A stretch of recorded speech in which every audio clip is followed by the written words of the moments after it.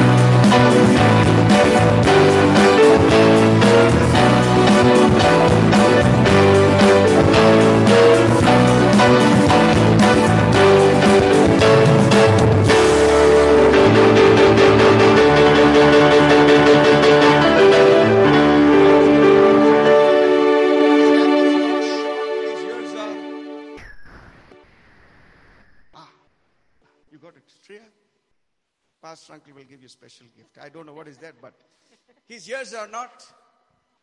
His ears are not deaf. Yeah. His ears are not deaf. Father, open our mouth, Lord. His ears are not Deaf. all those who are wearing masks. His ears are not Deaf. Abba, so many masked people. Yeah, you're telling. His ears are not deaf. Amen. Praise the Lord. Praise the Lord. The next song, Lord, to God be the glory. How many things he has done? He loved the world and he gave his only son. You can keep singing over and over again about the Lamb on the throne.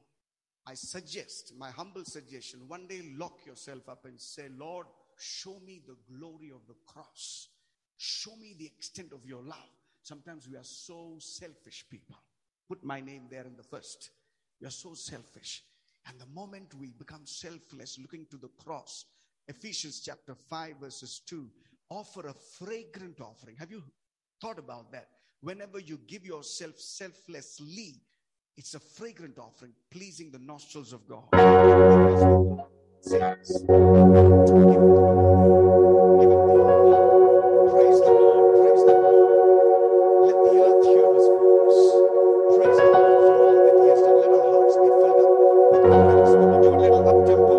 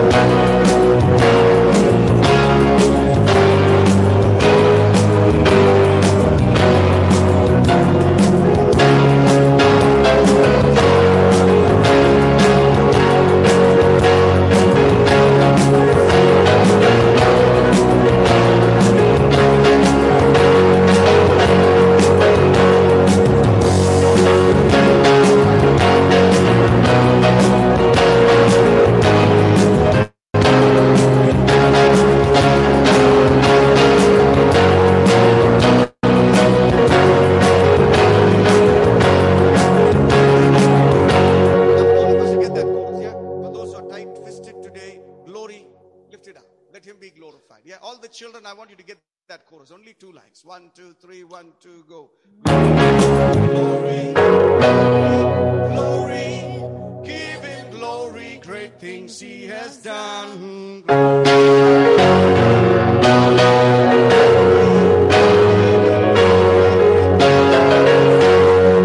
all the children singing. You're all the teens and the children. 1, 2, 3, 1, 2, say.